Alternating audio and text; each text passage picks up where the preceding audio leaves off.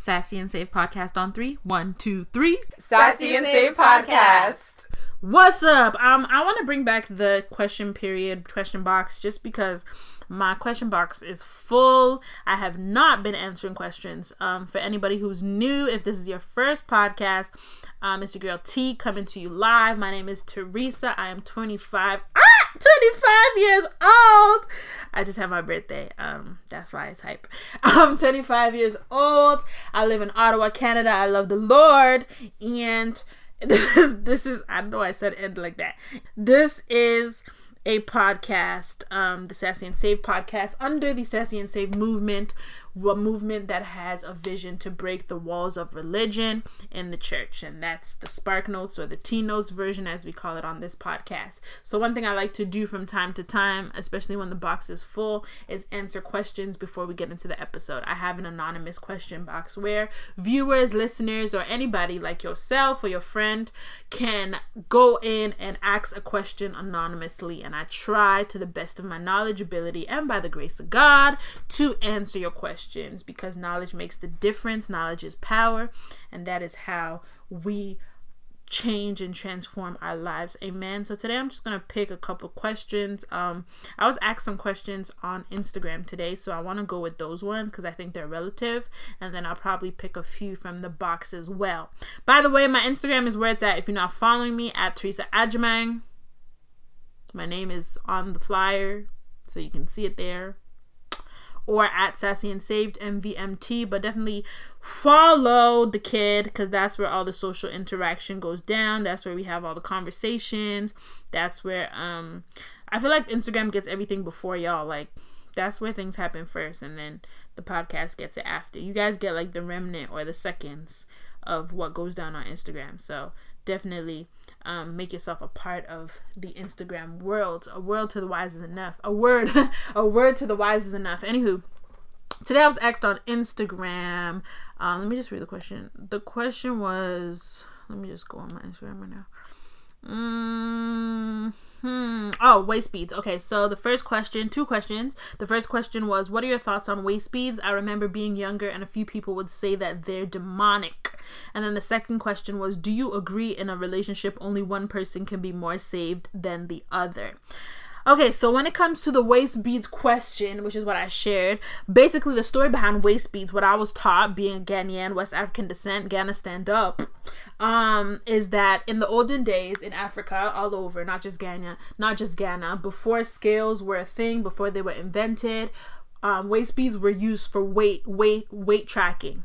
Waist beads were used for weight tracking. So you would put the beads on and you would be able to tell if you've gained weight or you've lost weight. If obviously the beads are tighter, you've gained weight. If they're looser, you've lost weight. So that is how they were able to gauge their weight. That was their scale at that time. And then as time progressed, it also became like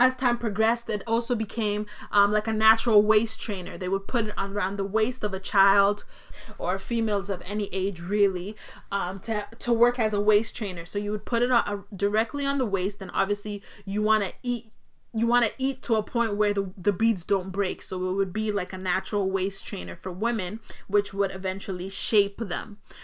Today I hear it has different meanings. I see some people talking about how it's spiritual healing and cleansing and deben. We don't know. Everybody has their own take on what waist beads are today. You know, people just started, all the false prophets, false teachers just came and started giving their rendition on what the thing is.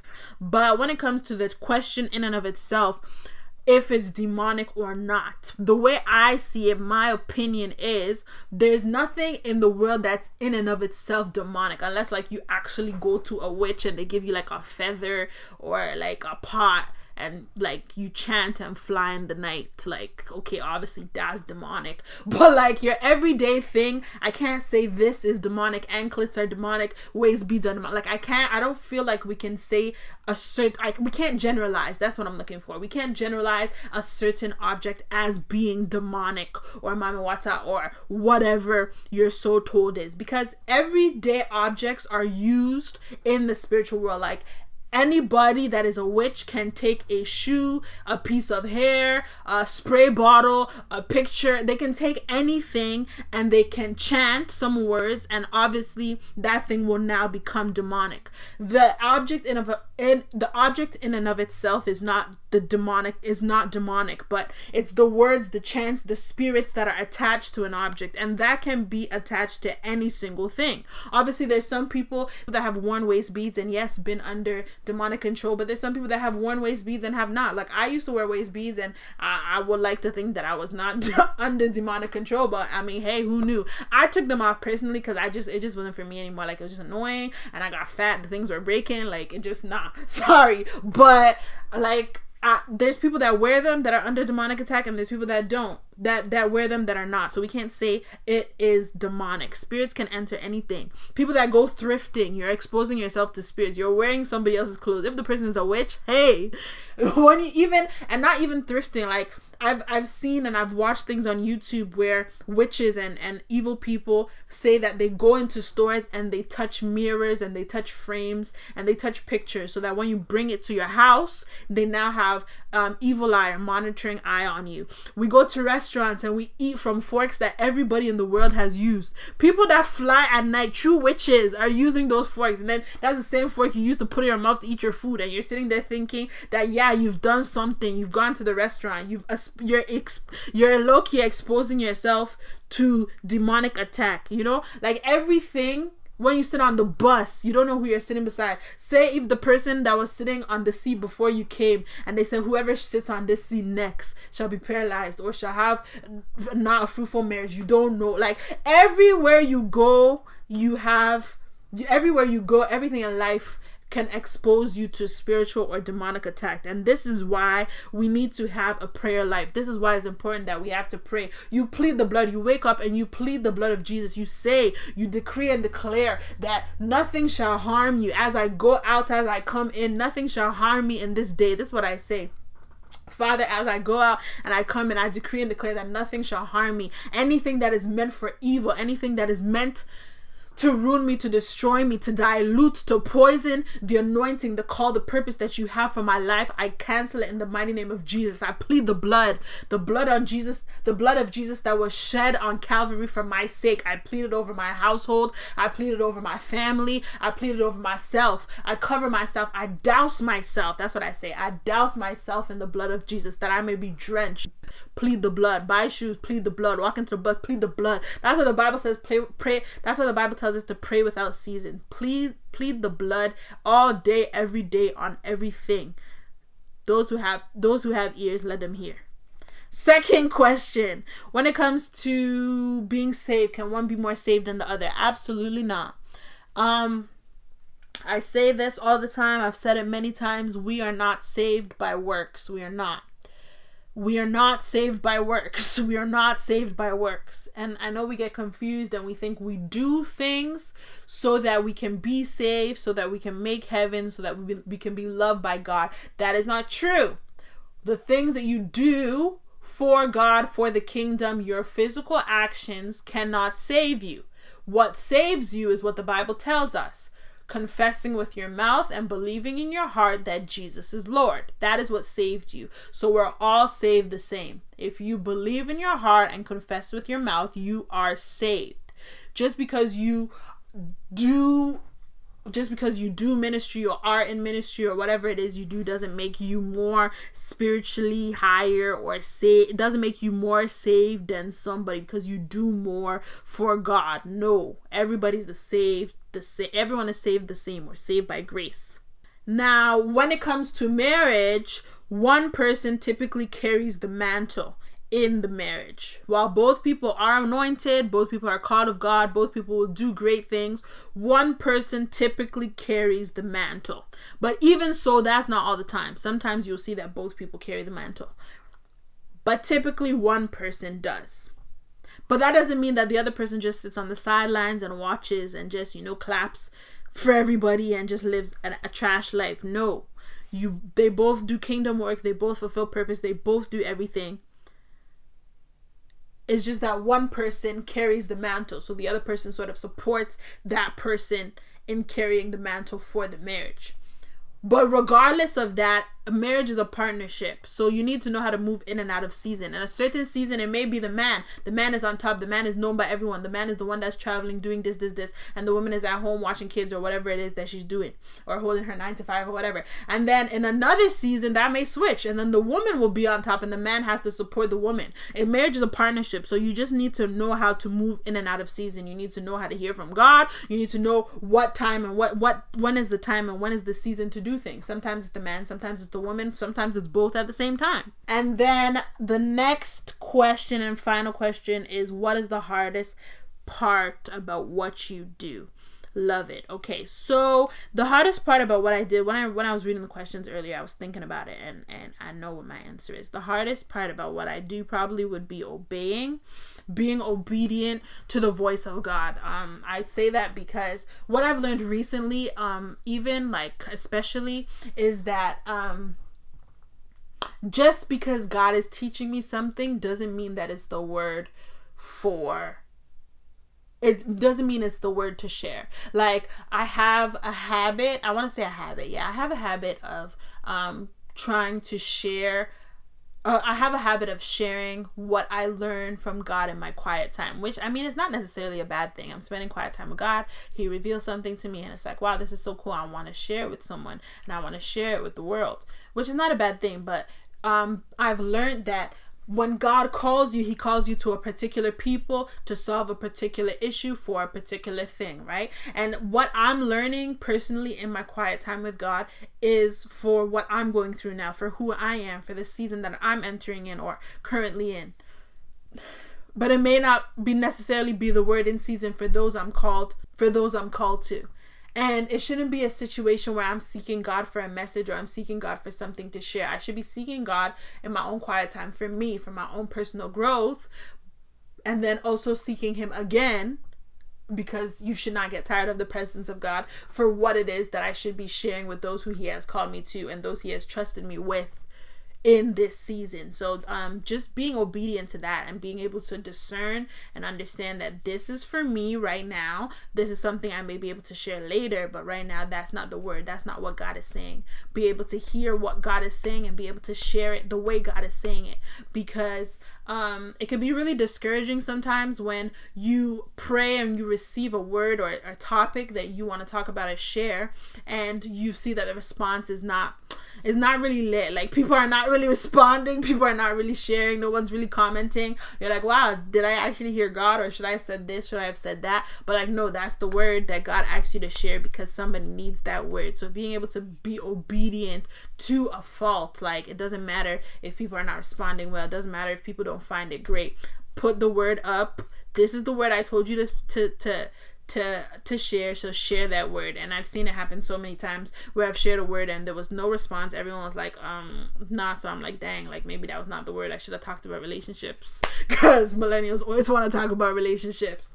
But I would find like weeks and even months later that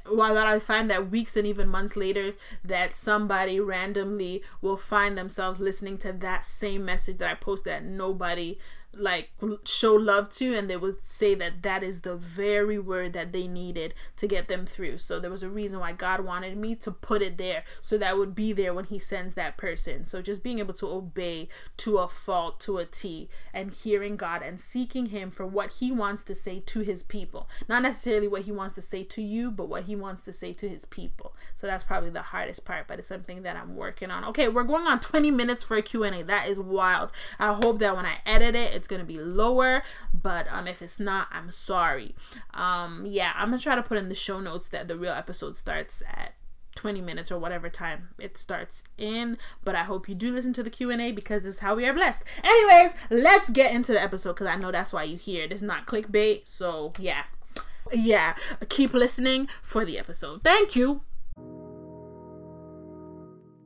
I refuse to believe that this is my fate as a woman. This cannot be it. I was not born to be a trophy wife. I'm talking about growth. It's a measure of me versus me yesterday versus me 2 days ago. Not a measure of me versus you. We're trying to raise women that understand that they can be classy, they can be beautiful, they can be petty, they could be smart, they could be knowledgeable, they can be independent. We are a new generation of women. We are not conformed or confined by everything that society has placed out for us. We're breaking out of the mold and creating something new for ourselves. We are Sassy and Save, baby.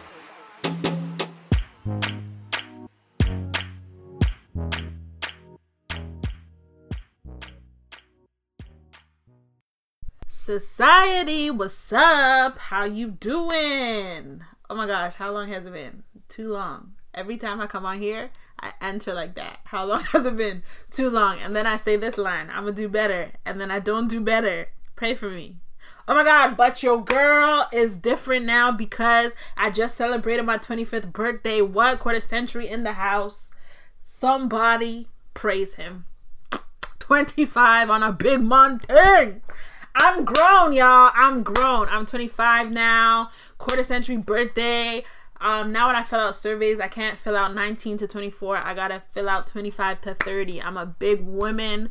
It's time to get my life together. So yeah, your girl has grown, improved, and a lot of y'all sent me messages and posted me and did all the lovey-dovey stuff, sent me presents and seeds, and I just want to take the time to appreciate y'all and thank y'all for everything that you did for the kid.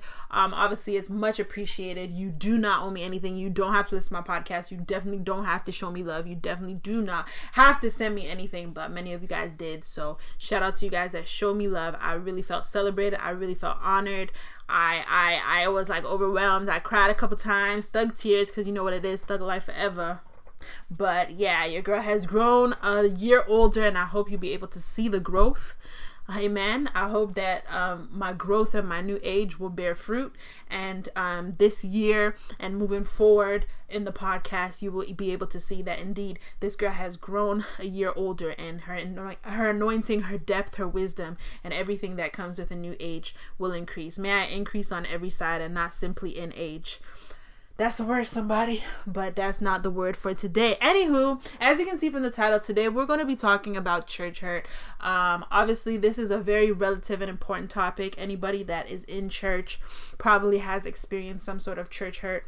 A lot of times we see it going around on the gram, on Twitter, wherever you do your socials, and you see that it's a topic that is a topic that many people chime into. I feel like believers or unbelievers, everybody always has something to say about church hurt, and for a lot of people it's church hurt that drove them away from not only church but God. So I feel like it's time that we face it head on. We understand what church hurt is, why it's affecting us, and what we can do to stop and prevent people from not leaving just church but leaving the body of Christ. So you already know how we do. If you waited, let's talk about it.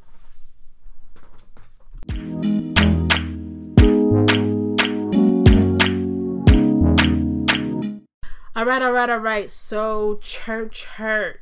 Let's get into it.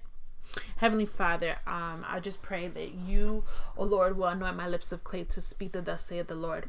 Lord, as I have prayed, so shall it be.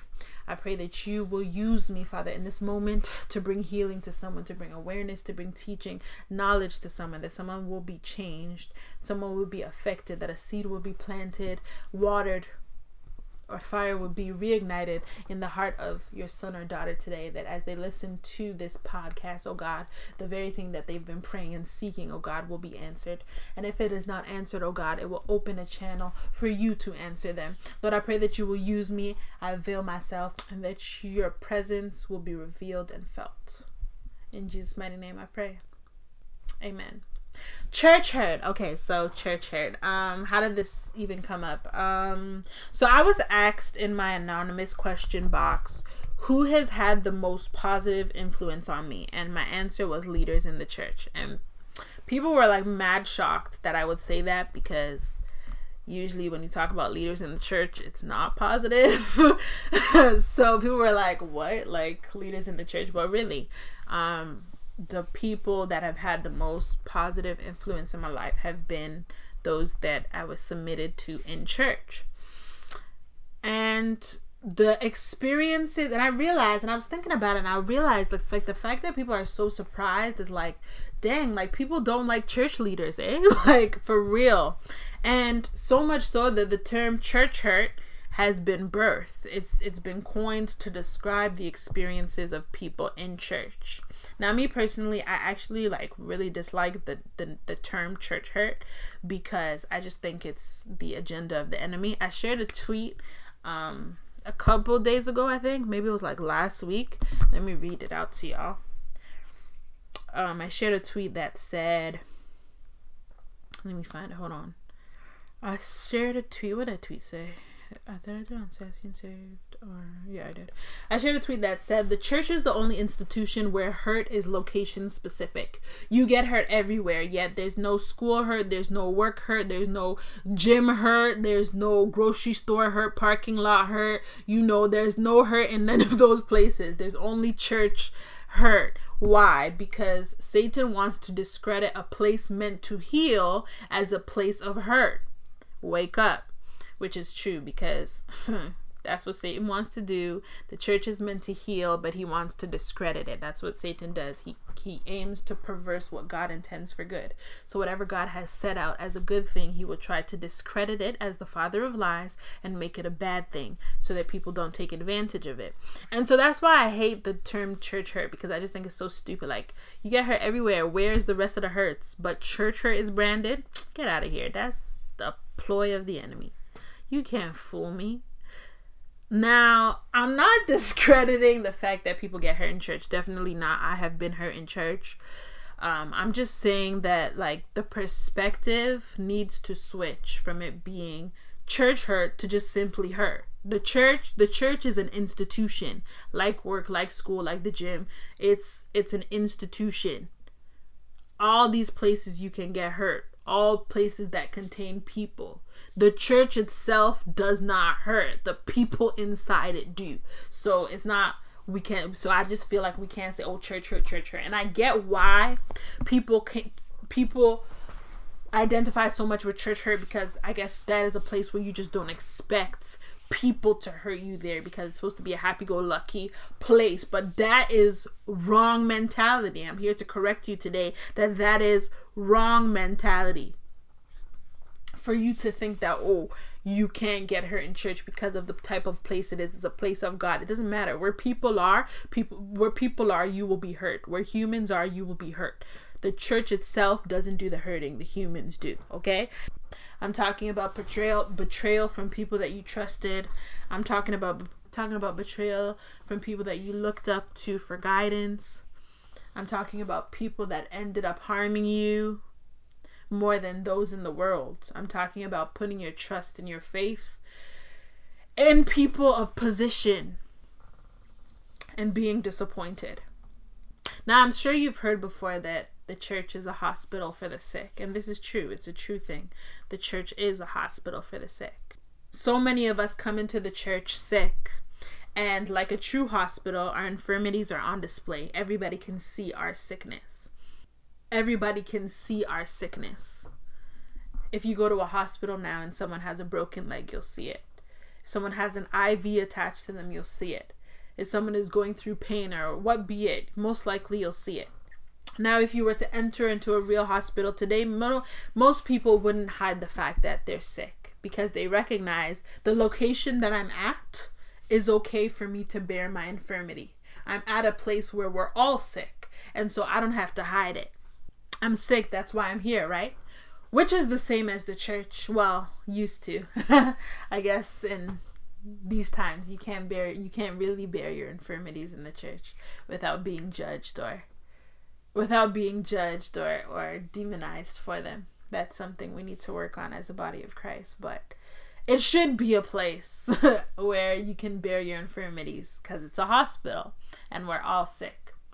But I think the place where people get confused when it comes to church, which I guess causes this church hurt, quote unquote, is the fact that there is only one physician. Much like a true hospital, there are lots of doctors, there are nurses, there are administrators there to administer treatment. okay? But they don't do the healing. I feel like people in the hospital understand that, like the real hospitals, but people in the church don't. When you go to a hospital, there are doctors, there are nurses, and they administer treatment. But ultimately, they can't heal you. And so many times you'll find hospital chapels full. And you'll find people that never believed in God their whole life. But once they're in the hospital, they begin to pray. A lot of people get saved on their deathbeds in the hospital, because it's in that moment that they realize that there is one physician. That the doctors that come in and give them medicine and administer all treatments can do everything they can to keep them, can do everything they can to help them and to keep them. But they can't heal them. They're giving them supplements. They're giving them things to equip them. Medicine, they're giving them treatment and the tools they need to equip them for the journey ahead. To be able to withstand their infirmities, to be able to withstand their sicknesses, but they can't heal them. You never heard.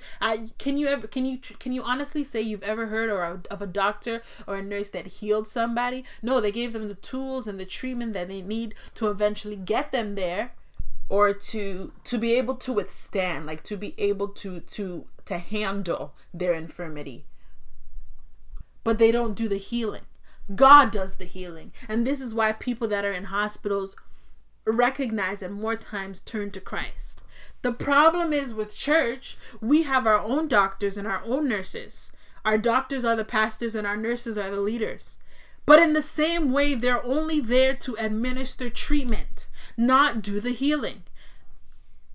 God does the healing. Why? Because doctors, nurses, pastors, leaders can get sick too.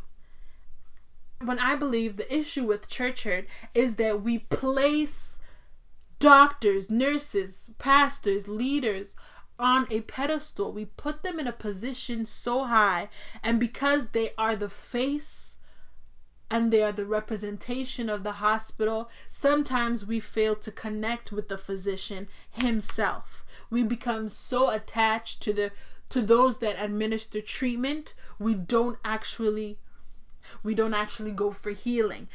And it's there that you find someone dealing with the same thing. They enter a church coming in, who knows, they're thirsty and they have a lust problem. They're sexually active, whatever. Or they steal, or they get involved with crime, they drink, whatever your infirmity is. They come in and they'll be actively serving in church and actively going to church, attending services, serving, like they're a part of the church. But no transformation is happening. 4, 5, 6, 7 years, you're still dealing with the same sin. That's still your infirmity. We know that, we're humans, we're imperfect. As things will fall, and as we progress, you may pick up a new habit. Something new may come. You may have a new infirmity. You got rid of one, but now there's something new. But how can you come in, be in church, be in the presence of God constantly, be in His Word, be in His presence, worship with Him, spending time with Him, where He's changing your heart? You're beginning to look like Him. You're being transformed by what? The Word. That's what the Bible says. And you're still dealing with the same sin 4, 5, 6, 7 years later? No.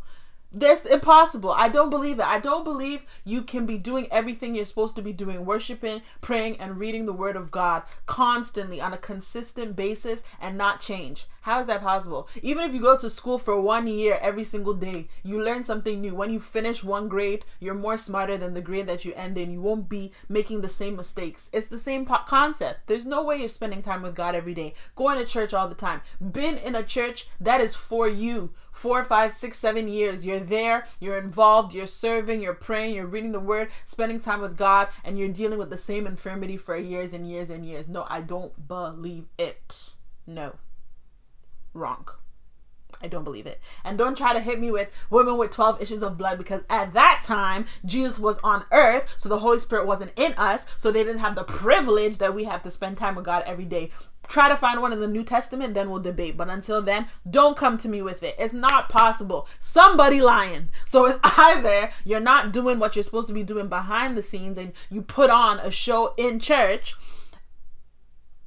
which many people do, or my thoughts, are people do what they're supposed to do. They want to change. They want to be better. They come to church, they involve themselves, but they stop at those who administer treatment. They stop at doctors, leaders, doctors, nurses, pastors, leaders, but they fail to go to the physician.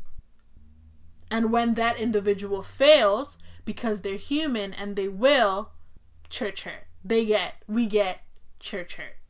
Now, please don't get me wrong. I'm not trying to victim blame, victim shame, or whatever it's called. You have to be careful when you have a little mini platform, because people are always looking for a way to ruin you. I'm not victim blaming, victim shaming, victim anything. But also, maybe I kind of am. Because in the world, we are able to separate in the world, in the workplace, in the gym, in the parking lot, in the grocery store, the dollar store, the nail shop. We're able to separate everywhere else that we go. When there is a conflict, when there is offense, when there is a situation, we're able to understand that this is a problem with a person. But clearly in the church, we're not able to differentiate that. And I've let you know my thoughts. I really believe it's the agenda of the enemy. He can't fool me, because why is that the only institution where the church itself is labeled and not the people?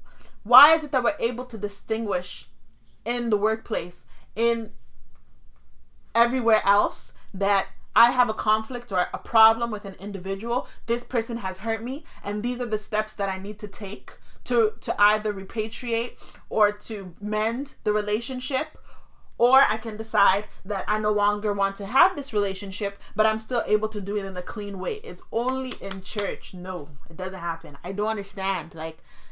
I don't understand. People can go to work and function, go to school and function well with their head, with their brain, and then they come to church and they leave their brain in the parking lot and they go and sit inside. Nobody does logical things. You're able to understand that if I have a conflict with my colleague today, what part did I play in it?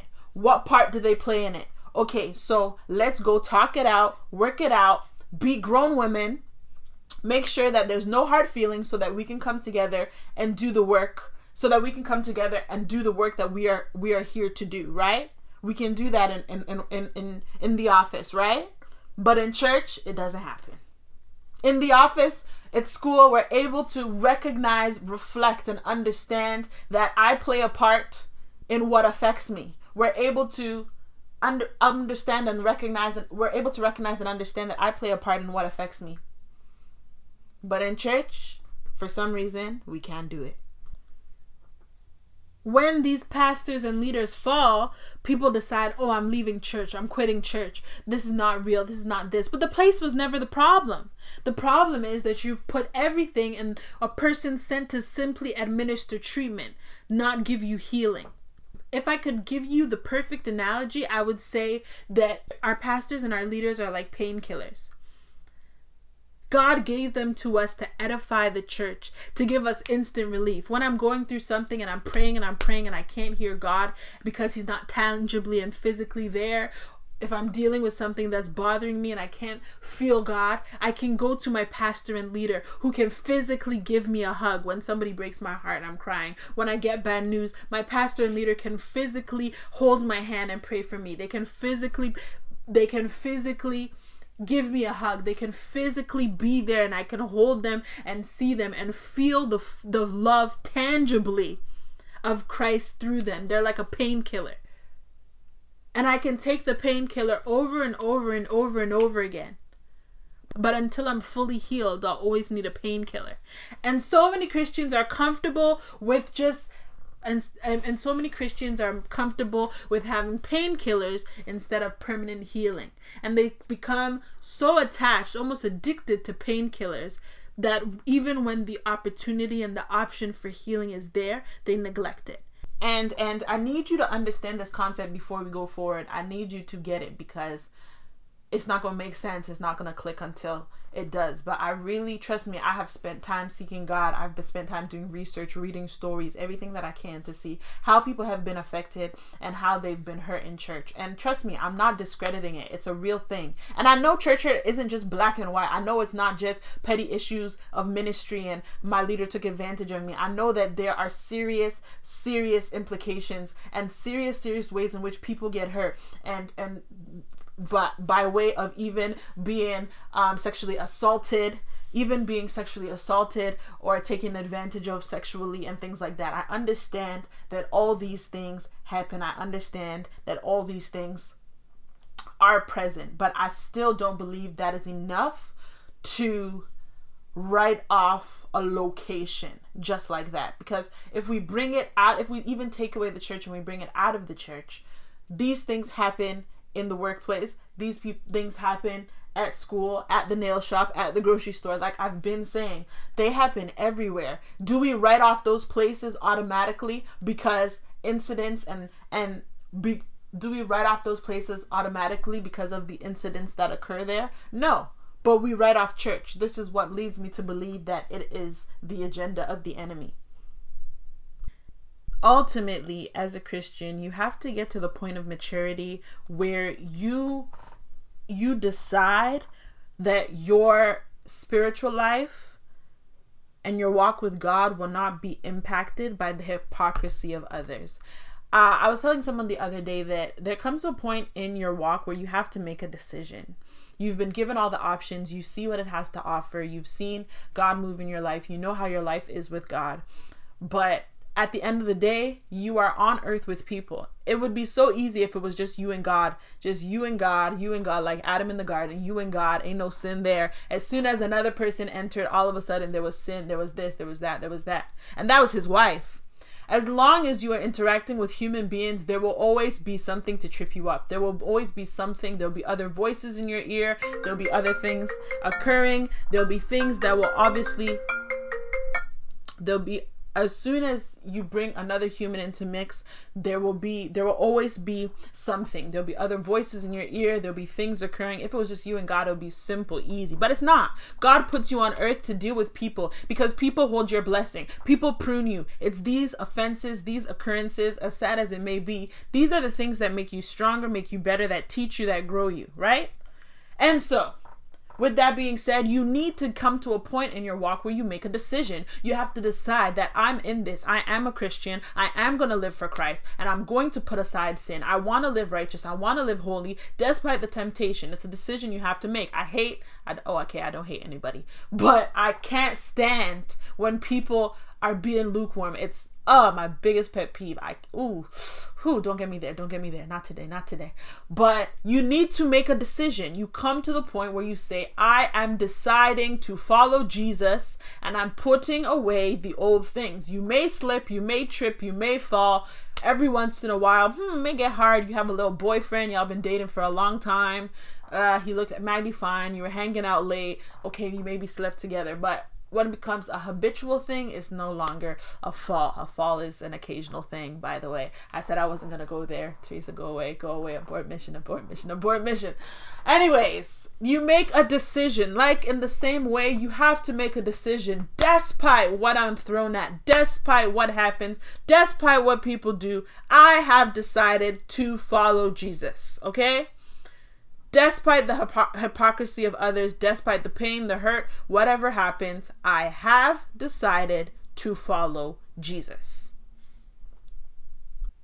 Many people who have experienced church hurt will tell you that what healed them from church hurt was church. They were at one church and they were hurt and they thought, I can't do this, and they left. That's fine. That's okay. But obviously, you want to be where God has called you. If you've prayed about it, you've sought God, you feel like that's no longer the place for you, that's okay. But walking away from the whole institution is what bothers me. That is the plan of the enemy, boys and girls. The enemy is trying to get into your mind and make you think that church as a whole, the whole institution, is bad.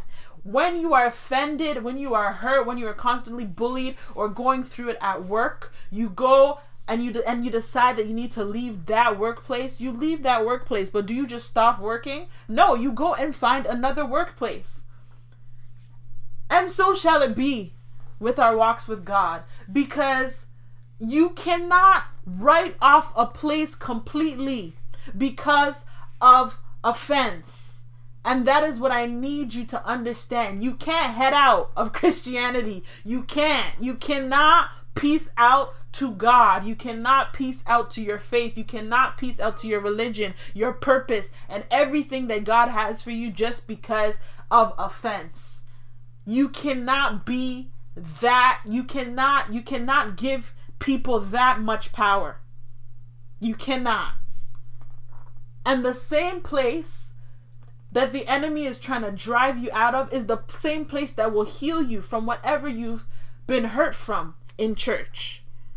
No one has been hurt more by the church than Jesus, yet he still shows up. This man came to earth, gave his life, sacrificed having a wife, kids, family, all of that, carried a cross physically, died on it, was bleeding to the point where there was no blood left. That's what the Bible says. Hung on a cross for people who he knew would probably never actually have a relationship with him. People he knew probably would never even love him the way he yearns to be loved. People he knew would never really appreciate. People he knew that despite all of that would still fall in sin, will still make mistakes. No one has been hurt more by the church than Jesus, but he still shows up. No one. And I understand, I get it completely. I trust me, I do. Everybody wants to be loved, but nobody wants to get hurt. But you need to understand, vulnerability is necessary for love. So you come into a church and you're vulnerable, and it hurts you because your vulnerability, you bared yourself. You were vulnerable, you were open, and you were hurt. But pain is a part of the process. I'm sorry to say, if you want to love in life, be it in church, be it another human being, marriage, be it friends, your child, anyone that you want to love in life, you need to be able to, one, understand that you will have pain. They will hurt you. Pain is a part of the process of love. You must be vulnerable, but love, as we know, is a decision that I choose to, despite the fact that you will fail me, be here and love you because I love God, His work, and His kingdom. Ladies and gentlemen, the perfect church is a myth. It does not exist. And I'll do you one better. It will never exist. It will never exist because we are humans and humans will fall short. And so if you're going to follow Christ, if you're going to be a Christian, you have to stop letting other people, other struggling Christians, define Christianity. The point of being a Christian is following Christ. Where Christ is, I am. I follow Christ, and that's it. There are people, yes, that He sends. There are people that are there to bless you. I may have conflict. I may have issues. But despite all of that, I'm following Christ. And one of the things that Christ asks us to do is not to forego or forsake the gathering of the assembly, which is church. He knew when He sent us there that there would be issues, that there would be problems, that there will be hurt. Yet He still sent us there. So there's got to be a reason. Another reason that I think church hurt occurs is because of church culture. Church in this century is made up of culture, which I think is so problematic. I mean, culture is not a bad thing. Culture is a part of society, but the greatest thing about our walk with God is that it is personal. That's the best thing about it. What I experience with God is different from what you experience with God. And it's different for me on a daily basis, and it's different from you on a daily basis. How you hear God, how you see God, how you experience God is different. From me, the fact that we all believe in the same person, we all believe in the same thing, but our experiences are so different is what I personally think is the best part of it, because it's so personal and so personable. And I know that God cares about me so much to give me a personal encounter based on what I need. It's not just like a cookie cutter, one size fits all. You either relate or you don't. But no, God takes the time to get to know us, our strengths and weaknesses based on our past experiences, our decisions, our mistakes, and all of that. And he makes our relationship perfectly tailored for who we are. That's the best thing about walking with God, honestly. But we ourselves have created Christian culture. And that is where everything needs to be done a certain way. If you don't worship a certain way, act a certain way, do things a certain way, respond a certain way, fit a description of a fake blueprint of Christianity, you're all of a sudden not saved enough, or you're not rated, or you don't have a relationship with God. If you don't do the most, if you're not like me and you don't have a podcast or do the most and post about God every day, oh, you must be less saved. You must be less saved, or else you will be out there. Or if you post too much and you talk about God every day, you're overdoing. Like, there's so much Christian culture. Like, everybody has opinions and a blueprint of what the perfect Christian should be and what they should look like. But like, wow, you don't even know what God tells somebody. Like, what if God actually tells me I should do this, and you're sitting here on the sideline saying, oh, Teresa's doing too much? Or what if somebody tells God that no, you should not start anything, you should not even talk about me on anything, just this is your season to hibernate and just be in the background. I'm developing you. And that's how somebody will be standing there and saying, oh, look at this person, they say they're a Christian but they do nothing for God. Like, shut up. Everybody's relationship is different, everybody's experience is different. That is the best part. But church culture has created fake blueprints, and because people feel like they can't relate, they either try to force themselves to assimilate and it doesn't work and they end up in church hurt, or they just feel that they don't belong and it creates another form of church hurt.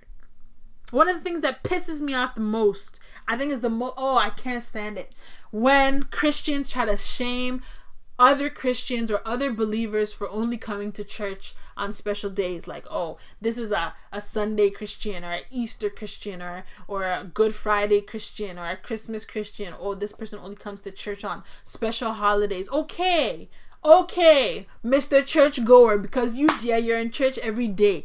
Clap for yourself. We're so happy. But like, somebody decided to go to church 4 times a week, 4 times a year, and you who's in church all 52 weeks of the year, and even Wednesday services and all, we understand you've done more, great. But like I said, we are not saved by works.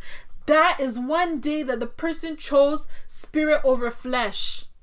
That is one day that they drag themselves to church, whether they're not there, whether they're there all the time, they're not there all the time. That day they chose that their spirit will rise above their flesh and they will go to church. Instead of you to celebrate them, Christians will talk. This is how church hurt occurs.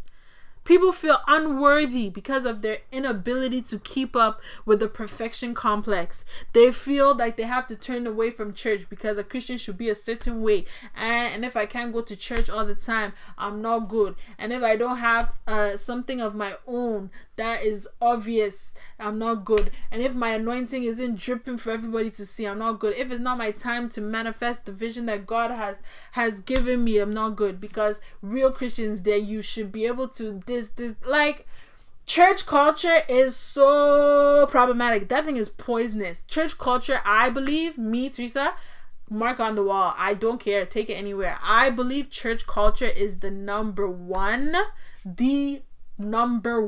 reason for church hurt. I don't and I won't accept anything else. There are definitely other reasons as well, but me personally, I think church culture is the number one reason for church hurt. Okay, so great. You're probably listening thinking, okay, right. I've experienced church hurt, or maybe I've been used to administer church hurt without knowing. But okay, now we've identified this problem. We know that it's a problem in our church communities. What can we do to prevent it? What can we do to rectify the situation? It's not enough to just talk about something, to recognize it's there, but we are losing souls on a daily basis over these things. So what can we do? How can we do our part to make sure that this minimizes and gets to the point where eventually people aren't being hurt by our actions? How can I live my life intentionally so that I am not contributing to what the enemy is doing? Because if you're not being used of God, guess who you're being used of? Ding, ding, ding! The enemy!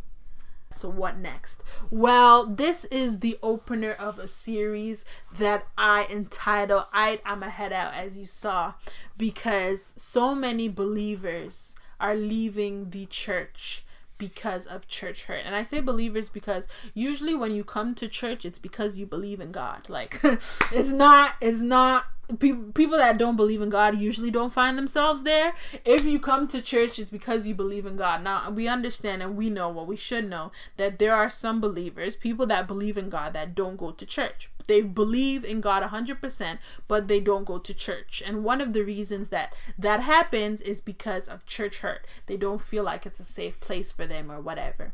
And so in this series, I really want to get into church hurt. This obviously was the introduction episode. We're just laying the foundation. But in the following episodes, I want to talk from two perspectives. Like I said, I have been hurt in church. I know what it's like. So I want to talk from the member perspective, from me being a member and being hurt by those that I look up to as leaders. But I've also been a leader in church where I allowed myself to be used to hurt another individual. So I want to talk from that perspective as well.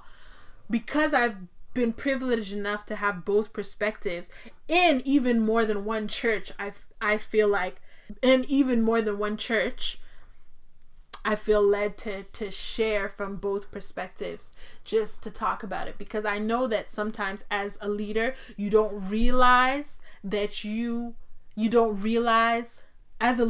actually realize the level of influence and the role that you play in a person's life. Because you yourself are still trying to figure it out, and you're trying to work for God and balance everything you have going on, but you're also trying to fulfill your purpose, and sometimes it's easy to let things fall through the cracks. And you're human, and that's okay, and that's why we're here, to grow and to learn.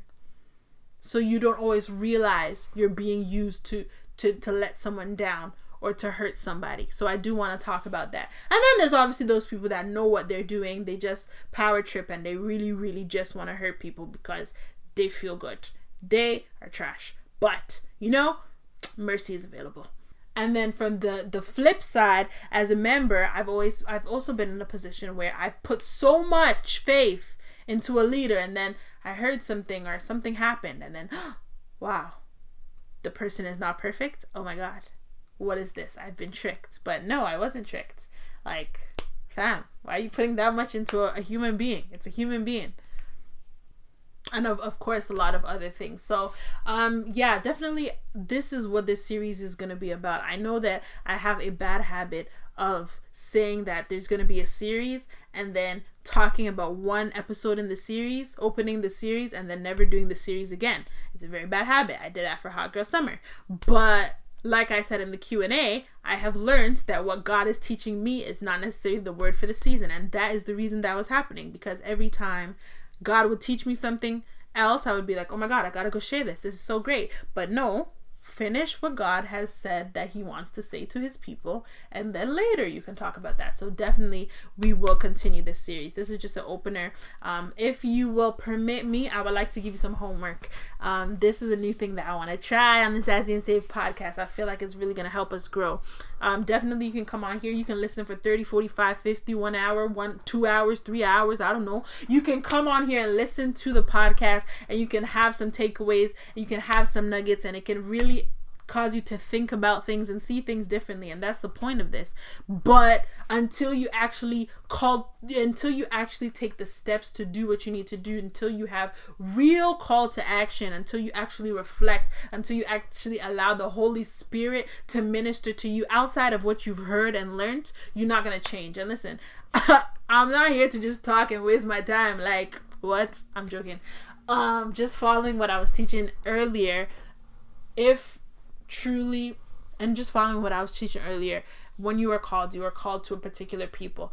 But the point of your anointing is to break yokes, chains, and bondages. It's to change a person from one way to another way. So if I come here and I blab and I rant and I make you laugh and I be speaking all sorts of things and it makes you feel good and it motivates you, but you don't actually change or you don't actually learn anything, then my assignment is not finished. My assignment is not fulfilled or completed until chains are actually being broken. Bondages, chains and yokes and bondages are being broken. People are actually changing and benefiting from the oil on my life. So these times we're going to be doing homework. When we finish, you will have a task, and I hope that you do it. If you don't, it's your own. But know that I offered you the opportunity to take the task so that the Holy Spirit can actually minister to you. This is not a replacement for your quiet time with Jesus. As you listen, go and spend quiet time with Jesus so that he can speak to you, so that he can change you, and so that he can do everything he wants to do in your life through me. Amen. Amen. So your task for today is to allow the Holy Spirit to minister to you, and go and ask God, if you are a leader, if you have ever been a leader, if you want to be a leader, how you have caused harm or hurt to somebody. How has your actions, your leadership, how has your actions, your leadership, or what be it, caused offense or hurt to someone that could possibly cause offense or hurt to someone. And if you're in a member position, on the flip side, that's great to think about how someone's actions or whatever it has offended or caused hurt to you. So basically right now, today, you're just exploring church hurt. Have I been used to cause church hurt to someone? Ask the Holy Spirit to reveal it to you. If not, ask the Holy Spirit to reveal it to you. On the flip side, has somebody been used to cause church hurt to me? Now, once you've identified those two things, you're going to pray. If someone has been used to cause church hurt to you, don't lie. Yes, someone has. If you are in church, it has happened to you. Definitely. Whether it's your current church or previous church, wherever. If you are in church and you're actually involved and you actually make the effort to go, someone has offended you, because they're humans and that's what they do. So I want you to pray, forgive, release the person, whatever it is. Realize, oh, this hurt me.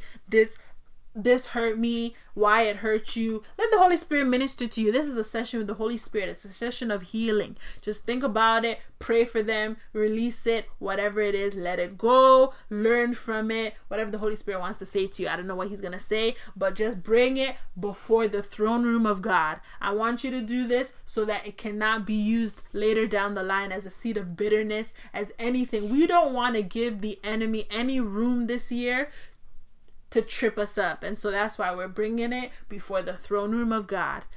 Simple like that. Leaders, the same thing. If you have been used to hurt anybody, or you feel something that you have done will hurt somebody, I'll tell you about my personal experience next week. I think I did a poll on Twitter. I think I did a poll on Instagram, and I think leaders won first. I did a personal experience.